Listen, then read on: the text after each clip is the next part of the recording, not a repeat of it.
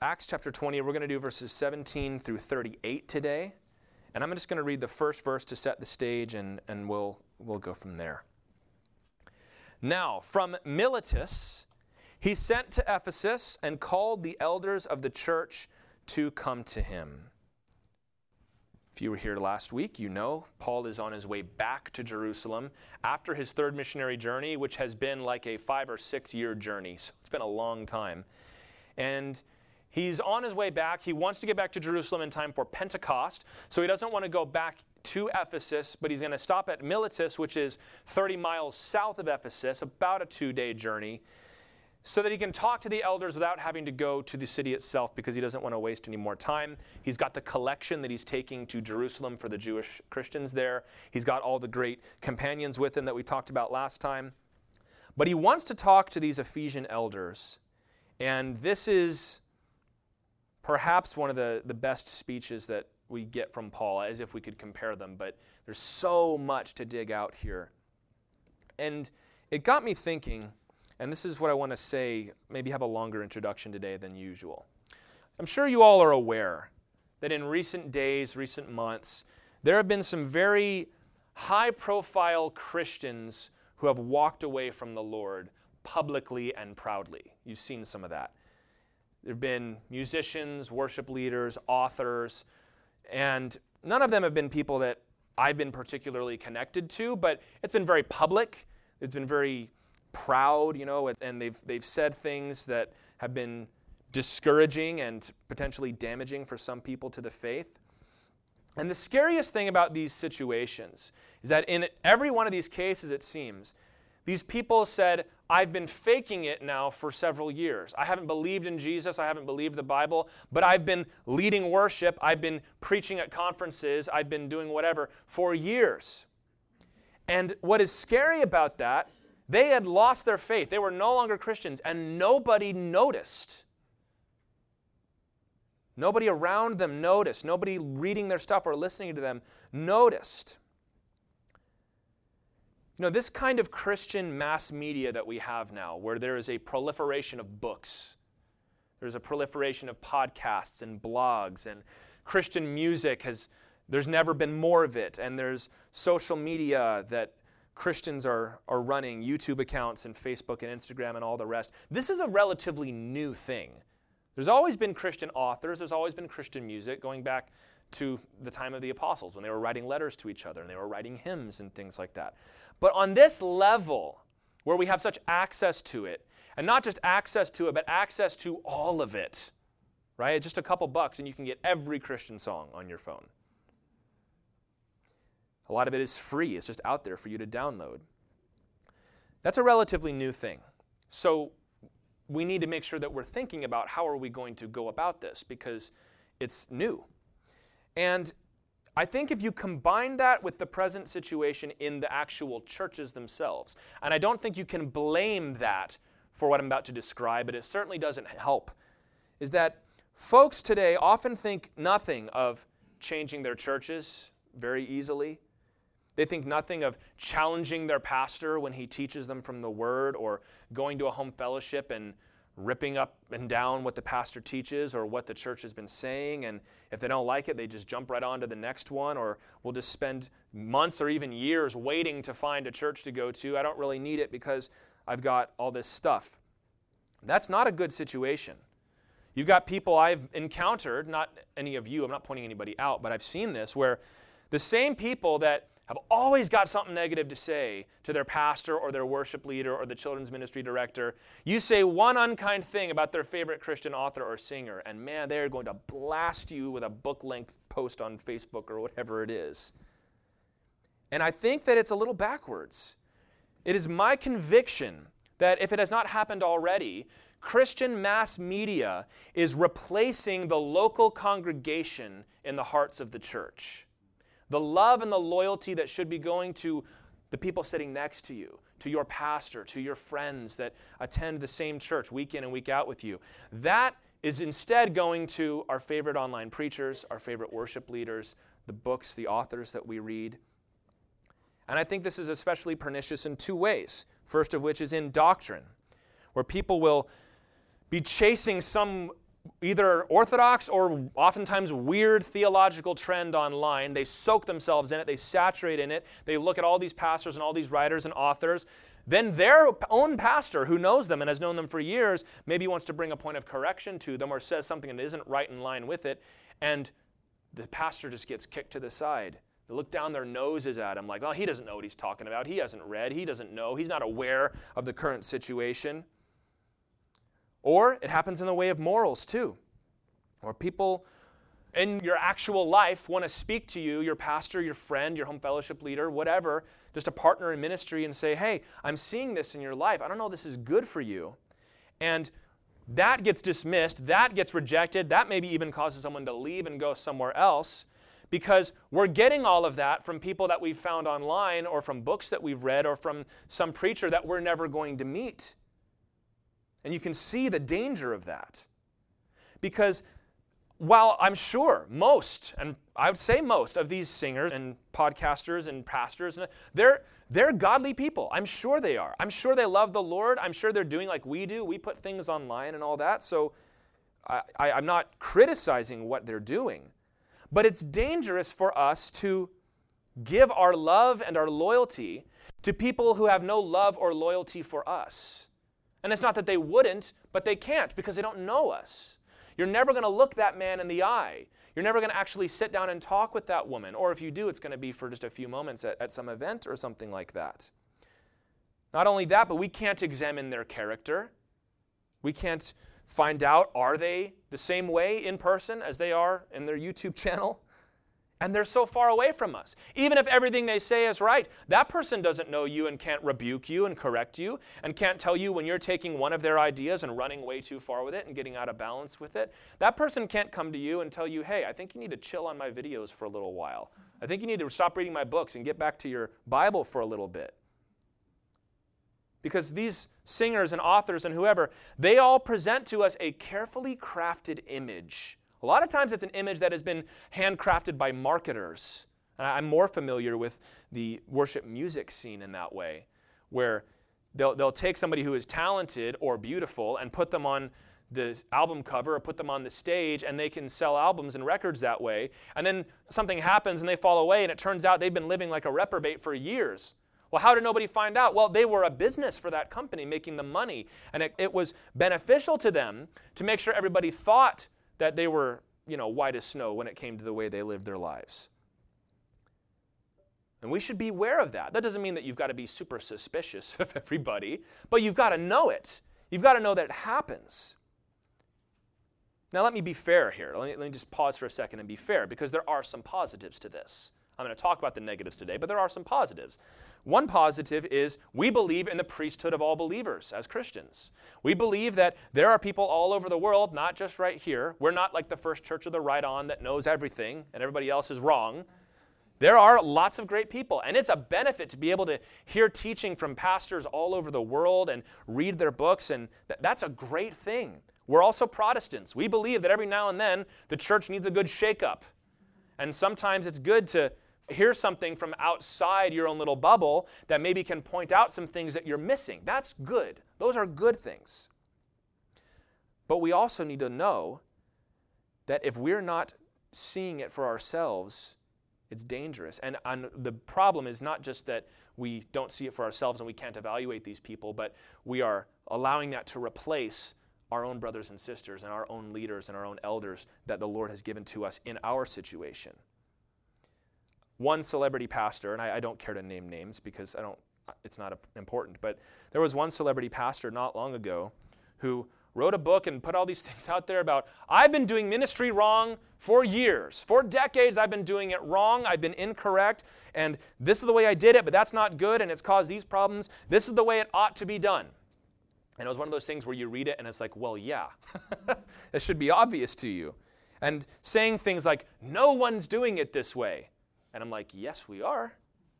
I know lots of people that are doing it right and are doing it this way. And rather than saying, hey guys, I've been doing this for years, maybe don't follow me because I don't really seem to know what I'm doing. Go to your own churches, find someone that's doing it this way.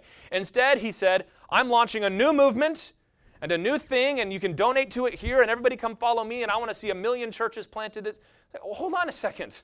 You just told me you did ministry wrong for decades, and you want me to come and follow you now?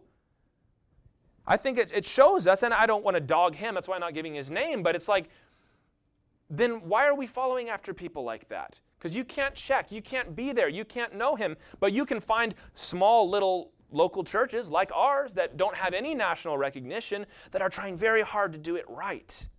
And if all we're looking at is way up here and we don't look down to what's right in front of us, we can miss it. A lot of people will come into this church or any other church and they're all hopped up on something they've read and like, no one in the church is doing blank, blank, blank. I'm like, well, we do. We do it on Thursday nights, or, we do it on Sunday mornings, or you should be there on the third Wednesday, or whatever it is. Americans have celebrities. That's just kind of our thing, right? We have actors and musicians and sports heroes and politicians and now social media influencers, although I can't stand that name. But that's not the model we've been given in the church. It's one thing to have your favorite sports heroes. It's another thing to allow some celebrity Christian to replace your own local church, your own brothers and sisters, your own pastor or elders. That's not a model that we should import into the church. Because in 2 Timothy chapter 4, verse 2, it says, "The time is coming," and I'd say it's now, "when people will not endure sound teaching, but having itching ears, they will accumulate for themselves teachers to suit their own passions." They will accumulate for themselves teachers to suit their own passions. We will curate our own little self-church. And yeah, we go to church on Sundays, or I go to this thing on Wednesdays, but I could go anywhere really, because the thing where I get all of my spiritual time and all of my spiritual food is not from these places. That's not good, and it's not biblical. Because what we've seen happen over and over again is people that folks have committed themselves to and dedicated their lives to being their disciples. Turns out, oh yeah, for years I wasn't even following Jesus. And we learn in this passage today that we're going to read, what kind of leaders are worth following? Paul is going to explain to these elders how he did it. He's going to charge them to do the same thing. And he's going to warn them about false teachers that are going to come in and do the wrong thing.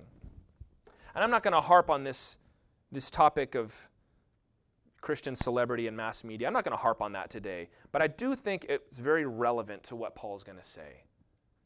And I hope that we will allow ourselves to see their example and the love they had for Paul and the commitment they had to one another, and that it will encourage us and inspire us to want to have that same love and that same devotion to one another. And rather than feeling like we've got to go somewhere else because this isn't the way I like it, saying, you know what, this is who God has given to me. These are the people God has put in my life. These are the elders and leaders that God has put over me. So I'm excited to be a part of that. So let's move on to verse 18. He's called these elders to him, and get down to verse 21. When they had come to him, he said to them, "You yourselves know how I lived among you the whole time from the first day that I set foot in Asia, serving the Lord with all humility and with tears, and with trials that happened to me through the plots of the Jews. How I did not shrink from declaring to you anything that was profitable, and teaching you in public and from house to house, testifying both to Jews and to Greeks of repentance toward God and of faith in our Lord Jesus Christ." So Paul begins by referring to his own example and how he had conducted himself while he was in Asia. And you're probably sick of me saying it, but this is not Asia the continent. This is Asia, the Roman province, which is modern-day Turkey largely. And he's called these elders to meet him for what he believes will be his final farewell. Because as we'll see in this passage, the Lord had revealed to Paul that he was going to be imprisoned in Jerusalem. And so he's wanting to hand over the reins to these elders. And that word for elder is presbyteros. It's where we get the word Presbyterian. An elder. It just means an older man, but of course it refers to the office of elder. And it came to mean in the church that a Presbyterian system is a system where there's a council or a group of elders that lead the church. And this is who he's talking to. Paul was always very careful to appoint elders and leaders in the churches. In Titus chapter 1, verse 5, the whole reason he wrote the book of Titus, he says, "I sent you to Crete so that you could appoint elders in every city." This seemed to be kind of Paul's MO, is he would go to a city, and if he didn't get there long enough to actually appoint elders, he'd leave one man, like Luke in Philippi or Titus in Crete, until men could be raised up who could lead the church. It's very trendy and cool to say, we don't need leaders in the church. It's not about a structure, man. It's just about being together. Why do we got to have a system? Why do we got to have a hierarchy? Well, because the Lord said that we needed one. In Hebrews chapter 13, verse 17, it says, obey your leaders and submit to them, for they are keeping watch over your souls as those who will have to give an account. You know that I'm going to have to give an account for your soul? I'm going to have to stand before God.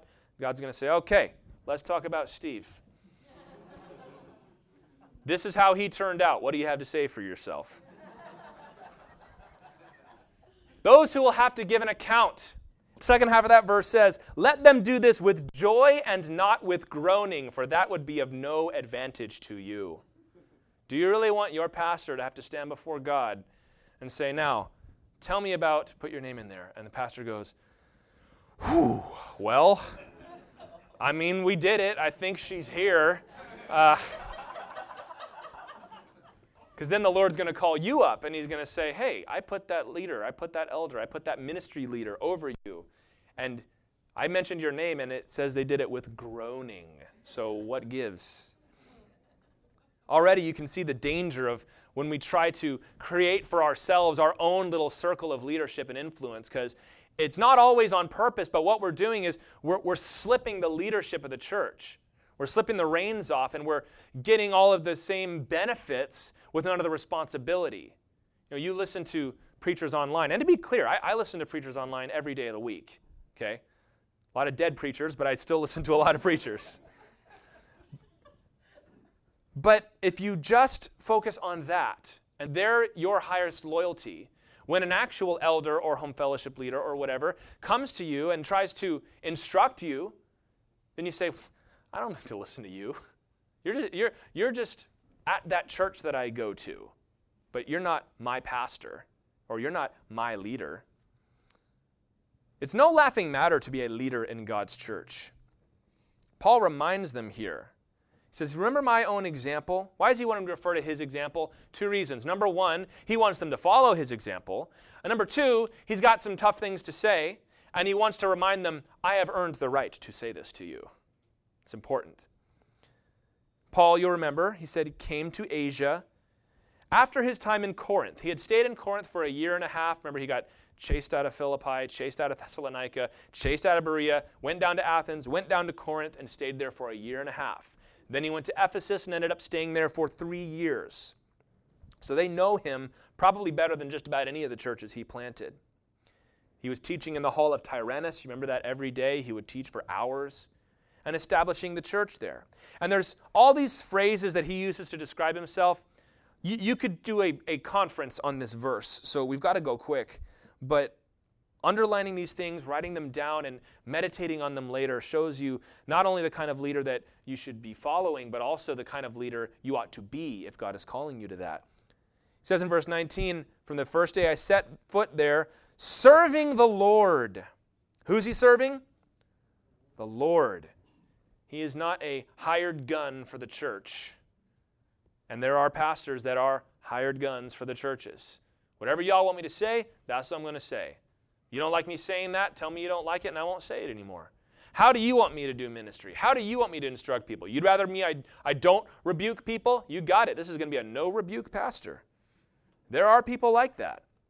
But Paul's like, I'm not here to serve just you. He was a servant of the people, but before any of that, he was a servant of the Lord. That word for serving is doulouo in Greek. It's the same root word of doulos, which means slave.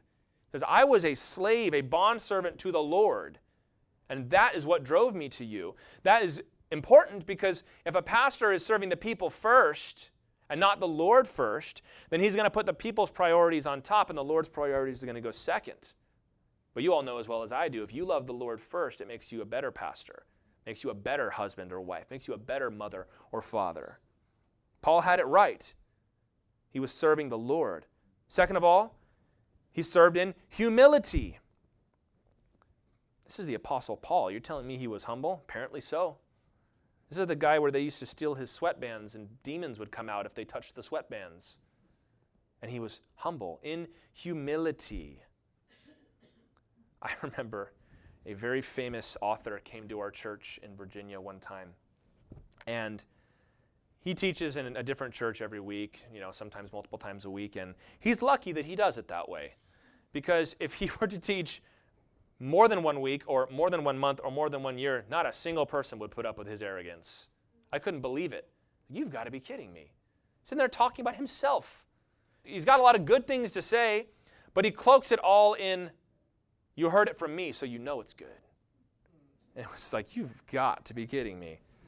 Humility is a rare thing to find, but we've got to make sure that we find it. And there are people who will use their position as the pastor as a point of self-aggrandizement.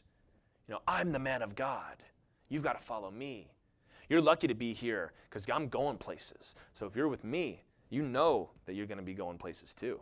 That's not biblical at all. He says he served with tears. With tears. I'm not a crier, as anybody who's known me for any amount of time knows.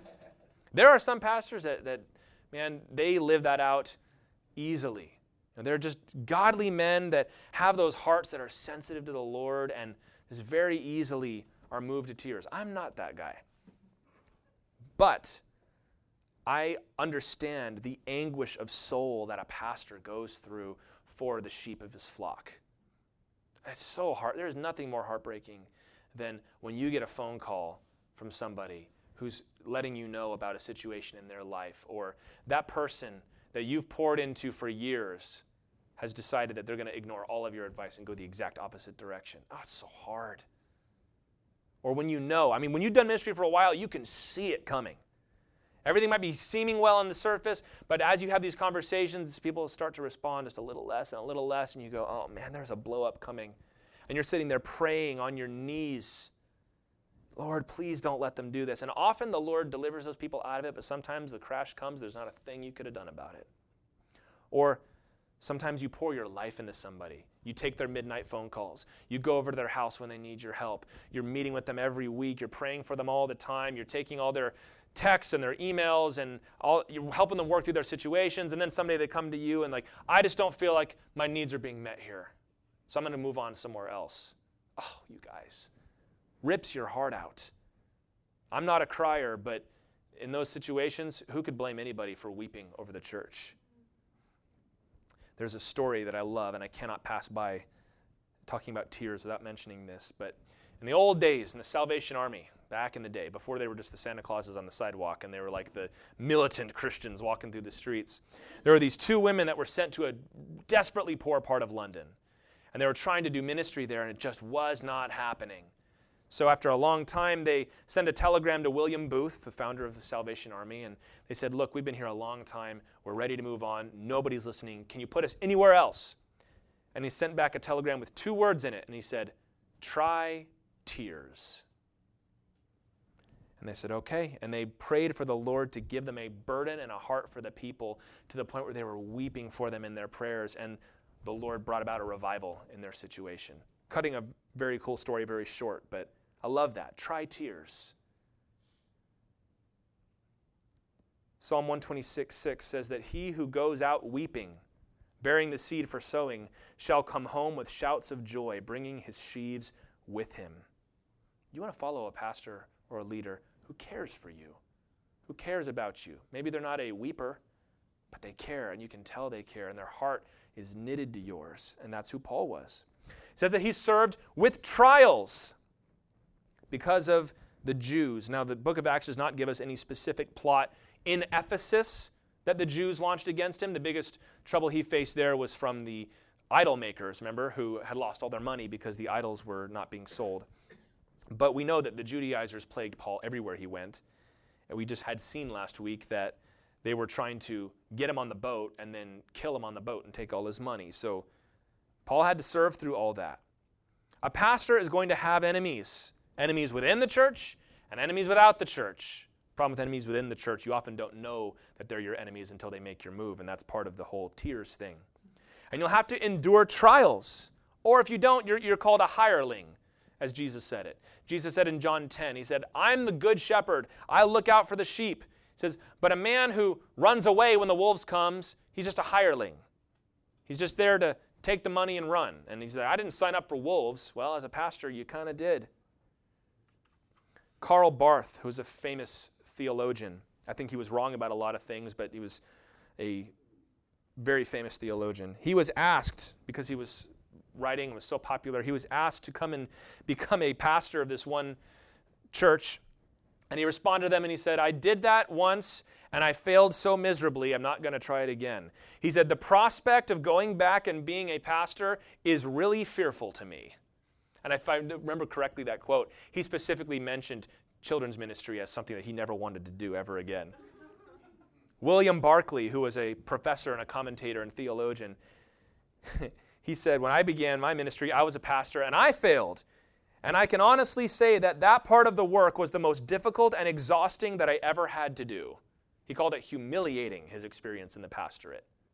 It takes a special kind of individual to slog through the trials that a pastor goes through. And there are great men of God that are not called to be pastors. Or maybe they are and they don't stick it out. And I don't want to cast any shade on professors, but I knew a lot of professors during my time in Bible college who were bitter, failed pastors. Gone to school, gotten all their degrees, done their internship, go out and fell flat on their face and couldn't endure the trials, so they quit and came back and became professors. Not all of them, obviously, but a lot of them. It's hard. There are trials that a pastor goes through. But Paul continued through them. He continued to preach to the people about repentance and faith. That's salvation, right? Repentance from sin, faith in Jesus Christ. He was focused. He was focused on the message. He didn't let himself get distracted by vain things. I was preaching in the houses and I was preaching in public. I was preaching about Jesus everywhere I went. So many pastors get caught up in so many things that preaching the gospel either becomes a nuisance or a hindrance. I'm so caught up in this thing that we're doing, and it might be a good thing, that if I try to preach the gospel in the midst of it, it'll shrink and it'll fail, and we're so financially tied to this thing that the gospel has become a risk, so let's just back off a little bit. Paul didn't do that. All of these things combined together, being humble and serving with tears and through trials and being focused on the gospel, it all describes a good shepherd. Jesus Christ was the good shepherd, and we as pastors are called to be good shepherds too. 1 Peter chapter 5, verses 2 through 3. That's what the word pastor is, by the way.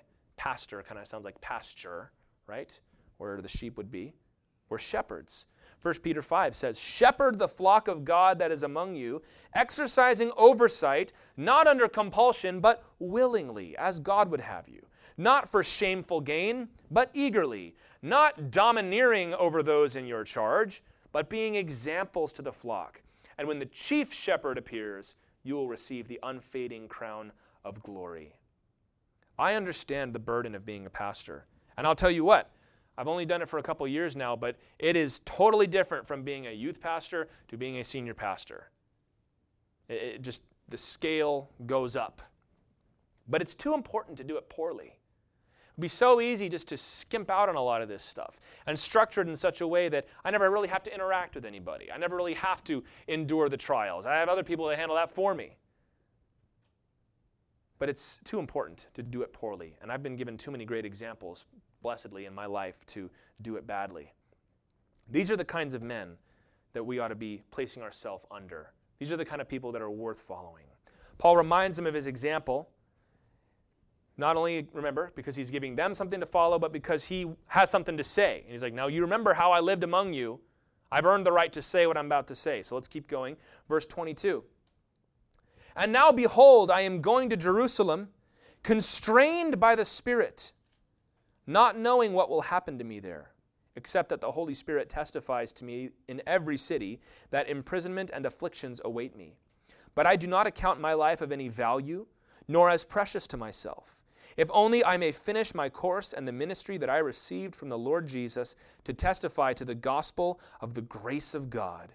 And now behold, I know that none of you, among whom I have gone about proclaiming the kingdom, will see my face again. So this is the trip to Jerusalem. And he reveals, not only am I going to Jerusalem, but the Holy Spirit has been communicating to me that trials, afflictions, arrest awaits me there. We're going to discuss that in much more detail next week with the story of Agabus. The long and short of it is that Paul had indeed heard from the Lord, and the prophets in the church had heard from the Lord that Paul was going to be arrested. Unfortunately, they were drawing the wrong application out of what God had told them. God was revealing Paul is going to be imprisoned. They therefore said, therefore, Paul, don't go to Jerusalem. But Paul was constrained by the Spirit. God was saying Paul is going to be imprisoned, but I need him to go to Jerusalem. So we're going to talk about that more next week. But the point is, Paul thought he was never going to see them again.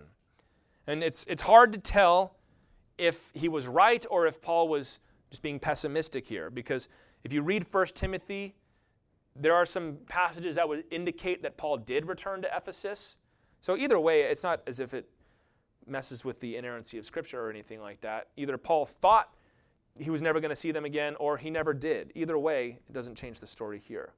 But look at how he says this. I do not account my life of any value, nor as precious to myself. Come on, Paul, you got to love yourself, man. You can't love other people till you love yourself, Paul. That's not in the Bible, by the way. Paul was not about to skip the trip to Jerusalem to save his own skin. He was not going to do that. Because Jesus had said in Matthew 10:39, whoever finds his life will lose it, and whoever loses his life for my sake will find it. Jesus set us the example, right? Jesus said, I'm going to Jerusalem, and the Son of Man will be tortured and hung on a cross and all that. And Peter takes him aside. Jesus, let me talk to you for a minute. Hey, don't say things like that. That's not going to happen to you. Far be it from you, Lord. You're the Messiah. Don't you remember I told you? Because I had that great moment where I recognized it. And Jesus said what? Get behind me, Satan. He says, Peter, do not try to make me love my life more than I love you. Do not try to make me love life more than I love obedience to my Father. We're supposed to die to ourselves. Spiritually, we die every day. You don't just do what you want to do. You do what the Lord wants you to do. You die to yourself. But we also need to make sure that this is indeed very literal. That you need to be prepared that if the moment were to come for you to give up your life for Jesus physically, that you're up for it. And you know, in the early church, this was a harsh reality. That for most of those Christians, it was just a matter of time until a knock was going to come at their door and they were going to get taken away and tortured or killed for their faith. And in some parts of the world, it's still that way. Be praying for our brothers and sisters in China because it seems like things are stepping up over there, as far as I can tell from here. You read some of the early church fathers. I'm going to read some of it in a second, but they talked as if, we all know it's coming. You just got to be ready for your day. And we're all going to be martyred, was kind of the way they talked to each other. We're all going to die. You just got to be ready for that moment. We think of death as such a loss and such a waste. But you know what? For a Christian, as Paul would say later, to die is gain. To fully gain Christ. To fully enter into the salvation of our souls in heaven. And I hope that if we're ever brought to that place where we have to face death for Jesus Christ, that there's going to be fear, there's going to be trepidation. It's a hard thing. Jesus was sweating great drops of blood, remember? But in your heart, there's that little joy and that little excitement that starts to flutter like, this is it. I'm about to see Jesus. It's going to be all over. You start to think to yourself, what's it going to be like to not have temptation to sin ever again? Speaking of church fathers, St. Ignatius wrote 7 letters to the church that were not scripture, but they're called the Apostolic Fathers because they were the church fathers who would have known the apostles. St. Ignatius, he was arrested and was being taken to Rome for trial, the Bishop of Antioch. And he wrote 7 letters to the churches. And in the letter he wrote to the Romans, this is what he said while he was on his way to get killed for his faith, where he eventually died in the arena. He said, "May I have the pleasure of the wild beasts that have been prepared for me. And I pray that they prove to be prompt with me. I will even coax them to devour me quickly, not as they have done with some whom they were too timid to touch. And if when I am willing and ready they are not, I will force them." He's saying if that lion isn't hungry, when they throw me into the arena, I'm going to start messing with that lion until he eats me. fire and cross and battles with wild beasts, mutilation, mangling, wrenching of bones, the hacking of limbs, the crushing of my whole body, cruel tortures of the devil. Let these come upon me, only let me reach Jesus Christ. Neither the ends of the earth nor the kingdoms of this age are of any use to me. It is better for me to die for Jesus Christ than to rule over the ends of the earth.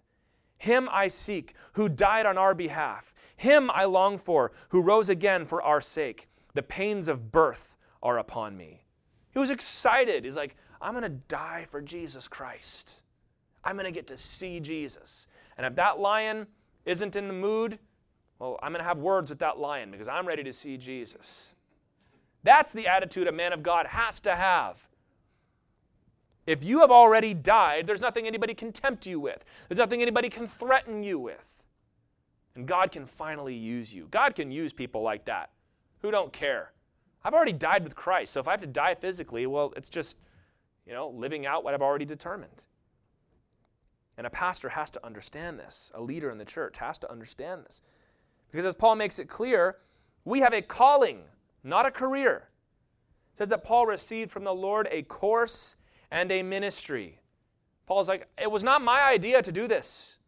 Remember back in chapter 9, verse 16, when the Lord struck him blind when he was on his way to Damascus, and Ananias is sent to go pray for him, and the Lord told Ananias, I have shown him all the things he must suffer for my sake.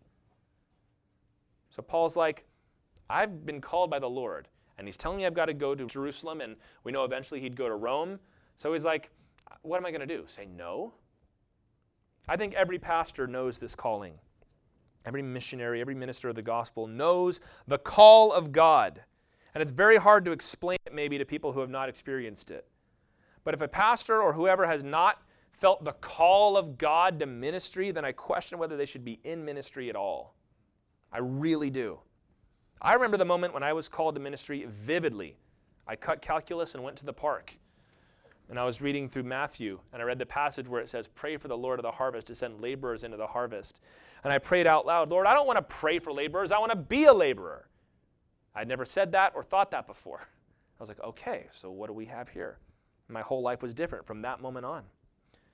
Charles Spurgeon, who's a preacher in London for many years, he said, if a man can do anything other than the ministry, he probably should.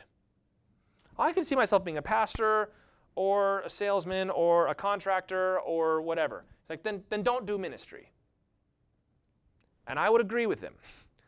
James chapter 3, verse 1 says, not many of you should become teachers, my brothers. How many? Not many. For you know that we who teach will be judged with greater strictness. You want to have a tougher time on Judgment Day? Be a pastor. If you can do anything else and be happy, then do it. But people like me, who've been called to ministry, I can't imagine doing anything else. It's like Jeremiah says, there's that fire in your bones that pushes you and compels you. And the people who deny and reject the call of God, it'll come popping back like 10 years later. And they're like, I've got to do this. Men who join the ministry to make money, don't follow those people. First of all, you're in the wrong business if you want to make money. People, when I tell people I'm a pastor, or my wife says she's a pastor's wife, there's only two reactions. They either believe we're dirt poor and we'll never have any nice things, or, oh, that's great, you're going to have nice cars and you're going to have a huge house, and neither one of those things is true. Or if they want to make a name for themselves, that's dangerous. Because then you ever talk to one of those guys or hear somebody preach and it's like, he's not really preaching to me, he's just kind of preaching out there to be known and to be seen.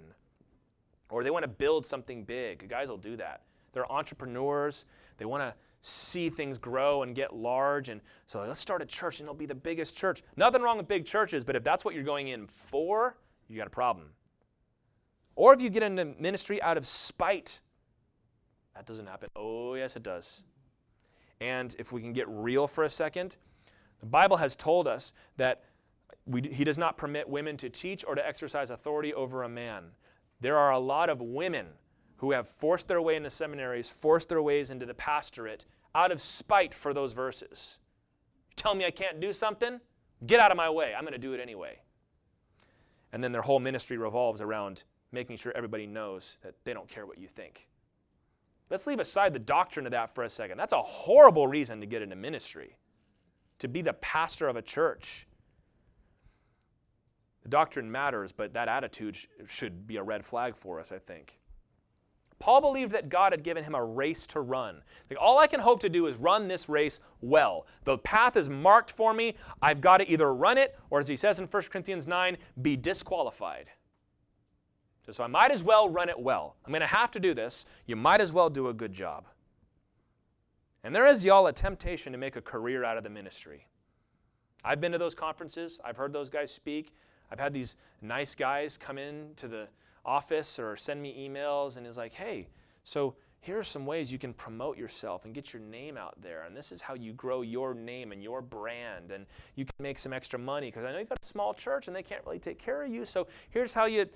That's dangerous, you guys. Guys who want to make a career of preaching at big conferences or want to be famous authors or want to get their ideas out there or get their face on. That happens, and it's a temptation, let me tell you. Because it starts from a good place. If you think God's given you something to say, you want to be able to say it. But what does Satan do? He comes, yeah, you're right. You do have something to say. Better than all those other jokers, right? You're the smart. You should be in front of everybody. These people at this little church, they don't respect you. You are meant for bigger things. You could have made money if you didn't follow Jesus, so it only makes sense for you to make money now. It's a temptation. This is why we have to recognize that it's a commission. It's a call from God. Because if it's just about me, then I might as well make a career out of it. There's something special about the call to ministry. Finding a man who has been called of God to follow, it's a pretty safe bet. Somebody who has a commission from the Lord on their life, that's the kind of person you want to be following. Not somebody who just thought it would be cool to be a pastor. And they're out there. So Paul's on his way to prison. He believes he's going to his death, but he does not shrink from it because God's call was on his life. He's like, it's not my life. God has already bought my life with the blood of his son Jesus, so I have to go. Verse 26 and 27, all of these little chunks, like you could preach a whole message on them, so I feel like I'm having to go so fast, but it's important. Verse 26, therefore I testify to you this day that I am innocent of the blood of all, for I did not shrink from declaring to you the whole counsel of God. I am innocent of the blood of all. What does that mean? Well, if you turn with me, you can turn if you like, or you can listen to Ezekiel chapter 3. This is probably the passage Paul is referring to, or at the very least it's the same idea that he's referring to. In Ezekiel 3, when God called the prophet Ezekiel to ministry, he says in verses 17 through 21, Son of man, I have made you a watchman for the house of Israel. Whenever you hear a word from my mouth, you shall give them warning from me. If I say to the wicked, you shall surely die, and you give him no warning, nor speak to warn the wicked from his wicked way in order to save his life, that wicked person shall die for his iniquity, but his blood I will require at your hand. But if you warn the wicked and he does not turn from his wickedness or from his wicked way, he shall die for his iniquity, but you will have delivered your soul. I'm not going to read the rest of it because it's the same idea. He's like, I've made you my watchman. If I tell you to warn that person and you don't, it's going to be on you. So Paul comes here and he says, I'm in the clear because I've told y'all everything. The whole counsel of God. That word for counsel is boule. It means plan or purpose of God. I've told you everything. And that's the role of a shepherd, to speak God's word to the people, to not neglect any of it. It is so common and easy, I might add, for a pastor to teach only his favorite topics. A lot of times it's done unintentionally. You're just sitting around thinking, you know what, I really like talking about this. Let's talk about it for 50 weeks. You know? Or anytime you're running late, you're running short on time, you go right back to the same things you always teach. Or you avoid the things that are hard or confrontational. I'm not going to talk about that. Give me a break. A whole Sunday just on that? I can't do that. Very easy. But it's a heavy responsibility that I have and that pastors have, that we've got to proclaim all of it. The whole counsel, everything God has said. This is that stricter judgment that James was talking about. You've got to teach all of it. Now, our approach to this as Calvary Chapel is to teach through the Bible verse by verse, from start to finish. We've done Luke. We're almost done with Acts. We're doing Genesis on Wednesday nights. We're probably going to go to Thessalonians after this so that we can get some good eschatology in there. Because if I've taught the whole Bible, I'm pretty much sure I've covered everything. Doesn't let you skip stuff. There are weeks, y'all, I want to skip stuff. Not because I don't want to talk about it, but because it's like I have a conversation with this person on Friday, and that's what we're talking about on Sunday. Like, they're going to think that I'm preaching at them. I hope you all know I would never do that. If that happens, you need to just trust that the Lord knew what was going on and is trying to speak to you. We're in chapter 20. Next week we're in chapter 21. Saves me a lot of trouble. So if chapter 21 is a little in your face, I wasn't thinking of your face when I was studying. And not only that, but I try to supplement the passages that we're teaching with some other things that we might be missing. For example, you go through Luke and you go through Acts. They're not going to cover every topic in Scripture, and they're long books. So if we're in there for a while and we haven't talked about this or that topic, then sometimes we'll take a break and let's discuss this. Or if there's a passage that just gets into it a little bit, I might make more out of it because I want to make sure that we're getting everything. Because I can't just do it on a 10-year plan because not everyone's going to be here for 10 years or someone will show up in year 7. You know what I'm talking about. Teaching, so important. Everybody wants to minimize teaching in the church. It's not new. It's been around forever. But you cannot read the New Testament and come away with any other idea that doctrine and teaching and preaching matter. Our whole religion is based on faith, right? So what you believe is kind of important. 2 Timothy, you know these verses. 2 Timothy 3:16 through chapter 4, verse 2.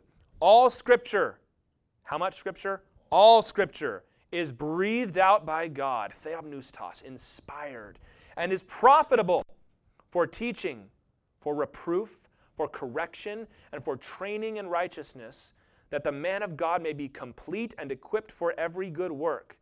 So I charge you in the presence of God and of Christ Jesus, who is to judge the living and the dead, by his appearing in his kingdom, preach the word. Be ready in season and out of season. Reprove, rebuke, and exhort with complete patience and teaching. Paul says, all Scripture is profitable. So Timothy, preach all of it. Preach the whole counsel. People today want the church to be a lot of things. They want it to be a social club. They want it to be an activist organization. They want it to be just somewhere where we all come and hang out with one another. A way to maintain the moral fiber of the country. But whenever we do that, teaching and doctrine always go by the wayside. Always happens. We're not going to let that happen here. Lately, I've even been convicted on this front, not as if I've been doing something wrong, but I've been getting the itch that says, I need to make sure that we're getting these big doctrinal themes that we discuss, because we teach through the Bible, so we get it in context, but it's also good to synthesize it and say, this is what the whole Bible says about this. So this Wednesday, we're going to talk more along those lines. We'll talk about the covenant that God makes with Noah. We're going to look at God's covenants throughout the Scriptures. It's too important to leave anything out.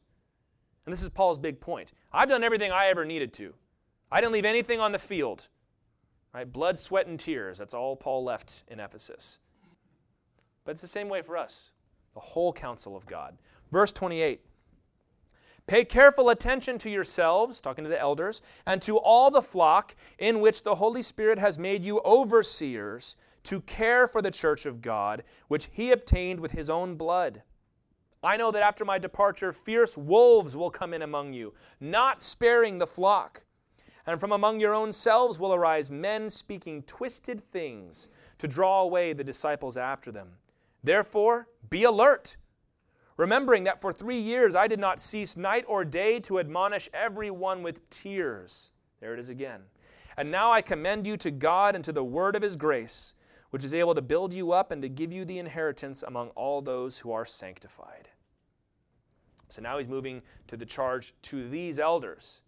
And he tells them to do 2 things. Pay careful attention, which is proseko in Greek. It's kind of cool. That word was used metaphorically to mean bring the ship into the dock. It was like the tugboat's job was to proseko, to bring the ship in. So he's saying, guide these people. Guide them to where they need to be, and to care for, which is the word poimaino, and it means literally to shepherd. Care for the flock, shepherd the flock. And it says that the Holy Spirit has made them overseers. Earlier we saw they were called elders, which is the word presbyteros, where we get the word Presbyterian. This word overseer is episkopos, which is where we get the word Episcopalian from. It means an overseer. It means typically today an Episcopalian form of church government is when there's one guy. Instead of a council of people, there's one guy. We have kind of a blended thing that we do here. And it's important to know, in the New Testament, these terms were not so clearly defined at this point. It was, you were an overseer, you were an elder. Well, Paul, are you an overseer or an elder? He's like, well, I'm kind of both. What's the difference? It was all from God. And he reminds them that God bought the church with the blood of Jesus, so that's got to affect the way that you treat those people. In short, they're to lead like Paul did, because there are false teachers, wolves coming into the flock who will not spare the flock, who will not care for the flock, and they've got to watch out for them.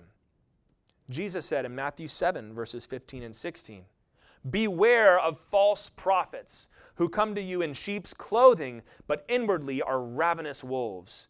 You'll recognize them by their fruits. Are grapes gathered from thorn bushes or figs from thistles?" Paul says, from the outside and the inside, do you see that?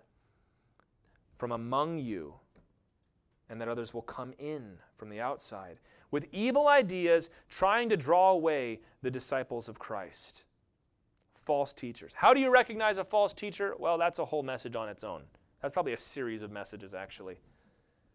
But let's just contrast it to what Paul's been talking about.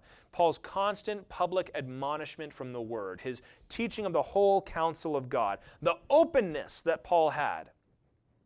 A false teacher never wants to tell you what they really think about something, especially not the first day. I got stopped by some cultists outside of a Barnes & Noble one time, and they had one weird thing they wanted to talk about, and they didn't want to tell me anything else. They didn't want to tell me the name of their church. They didn't want to tell me the name of their pastor. They didn't want to tell me what other books they were reading, where they got this stuff from. They didn't want to tell me what they believed about certain basic doctrines. That's how false teachers work. When a Jehovah's Witness comes to your door, they're not going to tell you all the weird stuff on day one. They're going to give you some very plausible things, and they're going to say, oh, we believe the Bible just like you do. We believe Jesus is important and he's our Savior just like you do. But you've got to know that even if they're using the same words, they mean different things by those words than you do. This is what false teachers do. It always sounds good at first. Always sounds good. Because they'll give you something that is so bland and basic, no one could possibly reject it. Well, you don't believe in that? What's wrong with you? And I've gotten in, not in trouble, but I've had awkward conversations before where somebody will say, I don't see why we've got to be opposed to this. They're pro whatever. And I'm like, yeah, but that's not what they mean when they say that. What they mean by that is this. Let me give you a very contemporary example. And this isn't so much in the church, but it's creeping into the church. With all the racial tensions that are going on in our country, everybody is very sensitive and wants to combat racism and combat all this stuff. And what is concerning to me is a lot of people are jumping onto a ship with people that have all kinds of wacky, wild, radical ideas because we like what the banner says at the front. Oh, they're opposed to racism. Okay, but they also believe all this crazy, wacky stuff over here. Oh, they just want equity and equality, as if there's anybody who's like, I'm opposed to equality. You know, there are all these things that sound really nice and they sound really good, but it's like, yeah, but they also don't believe in gender, you know? They also think that the church is an oppressive institution. They also believe that missionaries should be criminalized. They believe all kinds of crazy stuff. And it's like, well, we can agree on this. No, we can't, because I don't want anything to do with that. I don't need them to do what the Bible has already taught me to do. Well, if you don't stand with them, then you don't stand for... I don't want to talk to you. Okay? I only need Jesus to stand for anything. Watch out for that. I'm not naming names on purpose because there's so many of these things. All you need is the Scripture to stand for something important. And watch out what groups you link yourself to. Because it might sound great on the front, but it always sounds great on the front. There's false teachers that will come into the church and say, hey, I believe that we should respect the Jewish heritage of the church. Hey, rock and roll. I'm all on board with that. Yeah. And you know what? We should probably worship on Saturdays. Oh, I'm fine with worshiping on Saturday. We should only worship on Saturday. If you worship on Sunday, you're going to hell. If you don't keep the law, you're going to hell. Whoa, whoa, whoa. But what happens is people who are not careful, that guy comes in and he's saying all the right things and he's not saying what he really thinks about stuff. Now he's a home fellowship leader. Now he's teaching on Saturdays or whatever. And next thing you know, boom. That's why the Bible tells us not to lay hands on anybody quickly. Make sure you get to know them and you know what's going on underneath all that stuff. It's kind of like in Samaria where Simon comes up to Peter and says, hey, that's a pretty cool thing you did with the Holy Spirit. How'd you do that? Like, what do you mean, how'd I do that? Oh, okay, I get it. You need a couple Benjamin Franklins to help you explain how you do the Holy Spirit trick. And Peter's like, your money perish with you, man. You got to watch out for that. False teachers never tell you what they want on day one. They gain your trust, they gain your admiration, and then they leverage that admiration in order to get you to accept their new ideas. And here's one thing I can tell you. If you are ever listening to a teacher or whatever in any arena who starts to whisper negative things about your pastor and your church, they're kind of odd. They're kind of strange. Don't you think? It doesn't seem like he really understands what's going on. That's Absalom stuff. That's David's son in the Old Testament that stole the heart of the people and launched a coup. We always got to be suspicious of that. Or people who all of a sudden have brand new solutions to age-old problems. It's so easy, and we just figured it out. Oh, really? Paul didn't know about it? Augustine and Martin Luther and John Wesley didn't know about it, but you figured it out. 2 Corinthians 4 verse 2 says, but we have renounced disgraceful, underhanded ways. We refuse to practice cunning or tamper with God's word, but here it is, by the open statement of the truth. We would commend ourselves to everyone's conscience in the sight of God. Open statement of the truth. There is no secret hidden 67th book of the Bible that you find out when you become a pastor. Open statements of the truth. A good shepherd is honest and willing to call out false teaching and to handle it decisively. I even grow suspicious and keep my eyes open when people want us to compromise on things that aren't like false teaching, but they're just matters of opinion. When people maybe come in and they really want me to backpedal my stance on the pre-trib rapture, for example, or they're like, yeah, but I mean, there's nothing wrong with believing this doctrine. It's like, yeah, you're right, but what are you doing coming in here trying to make a bunch of changes? Because it's that attitude that gets me concerned, It's nothing wrong with worshiping here or being a part of it or having discussions, but whenever that happens, that attitude is dangerous. It's the Lord's flock. I don't get to run it my way, and he, she, whoever doesn't get to run it their way. But the good news is, as it says in verse 32, God keeps his church.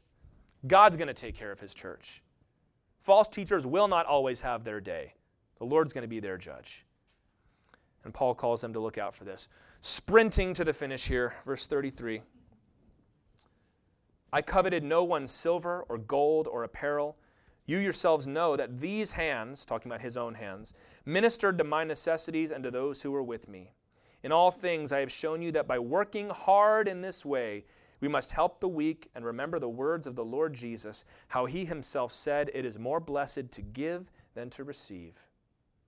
Here's the last point. A pastor should be working hard and not be out for anyone's money.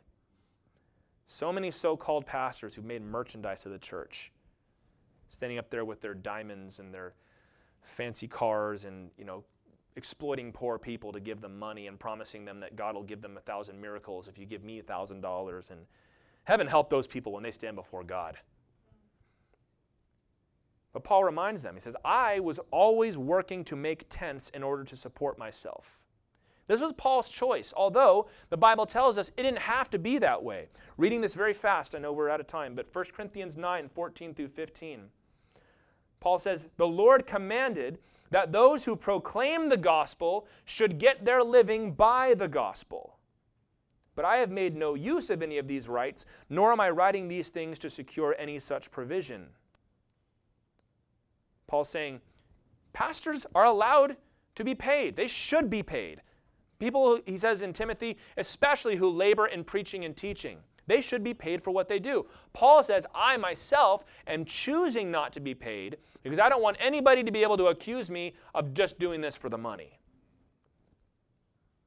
And in 1 Corinthians 9, what he's saying is, I could if I wanted to, but I'm not. And it is hard work to do preaching and teaching right, let me tell you. And in verse 35, he gives a quotation from Jesus that we do not find in the Gospels. Isn't that cool? It's another saying of Jesus that gets added. It's like the bonus quote from Jesus. It's better to give than to receive. Either way, if a pastor is being paid or not, he ought to be hardworking, not lazy. Oh, I wish I could be a pastor. You only work 1 day a week. Ha! Ha! It's not easy. It's hard. Supporting a pastor financially, why do we do this real quick? It allows him to be well rested. It allows him to take care of his body. It allows him to have a family life, to take time to do long-term planning for the church. This is why it's important to have a staff of other helpers as well. There are so many things that creep in on prayer and the study of the Word. And pastors either tend to be sluggards, who either are going to golf and play video games, and I'll just open the passage wherever the Bible falls open and we'll just read it, or to be workaholics. And I tend to fall into that latter category. I used to have my boss drag me in Lynchburg and say, Tyler, you have to take vacation days. Well, there's so much to be done. You have to take vacation days, Tyler. Or I didn't use sick days for like 2 years and I got in trouble for that. So you are working too hard and Jesus told us that we are to take a rest day and you're not doing it. The church is supposed to support their leaders who have proven to be hard workers, but also to encourage them sometimes to say, hey, take a break. You need to take a break because you're not going to be any good to us if you're not being good to yourself. Bringing it to an end, 36, when he had said these things, he knelt down and prayed with them all. There was much weeping on the part of all. They embraced Paul and kissed him, being sorrowful most of all because of the word he had spoken that they would not see his face again, and they accompanied him to the ship. Can you see the love these people had for Paul? He had earned their love. He had earned their respect, and he was passing it on to them. You've got to do that for the people that you love, people that you serve. And I began today by commenting on the state of Christian mass media, celebrity culture. This is what we lose when we fall into all that. If that's our only source of Christian fellowship and Christian teaching, you miss having that family as a church where you can fall on each other's necks, as it says there literally, and embrace each other and pray with each other and hold each other and walk with each other, not just through the big times, but through all the mundane, boring little times. We ought not to be creating our own little self-churches, but to find congregations and pastors that we can follow eagerly and for our own good. And not only that, but if you spend all your time in the digital church, you can start to think that everything's fallen apart and it's all over. When in fact there's so many faithful pastors and great churches that are quietly and faithfully laboring and serving. Don't give your love and your loyalty to people who have not earned it from you. And I would ask too, that you pray for me. This is a high calling for me to live up to. And I can honestly say, in all honesty, that this is what I aspire to. And I believe that before the Lord, I am doing my best to live up to that. But I need help. I need all the grace of the Lord, all the power of the Holy Spirit to live up to it. I pray that the Lord would knit us together as a family, not just an event center where we all come together a couple times a week, but that we have that same love and that same joy, all centered around the gospel of Jesus Christ and his word.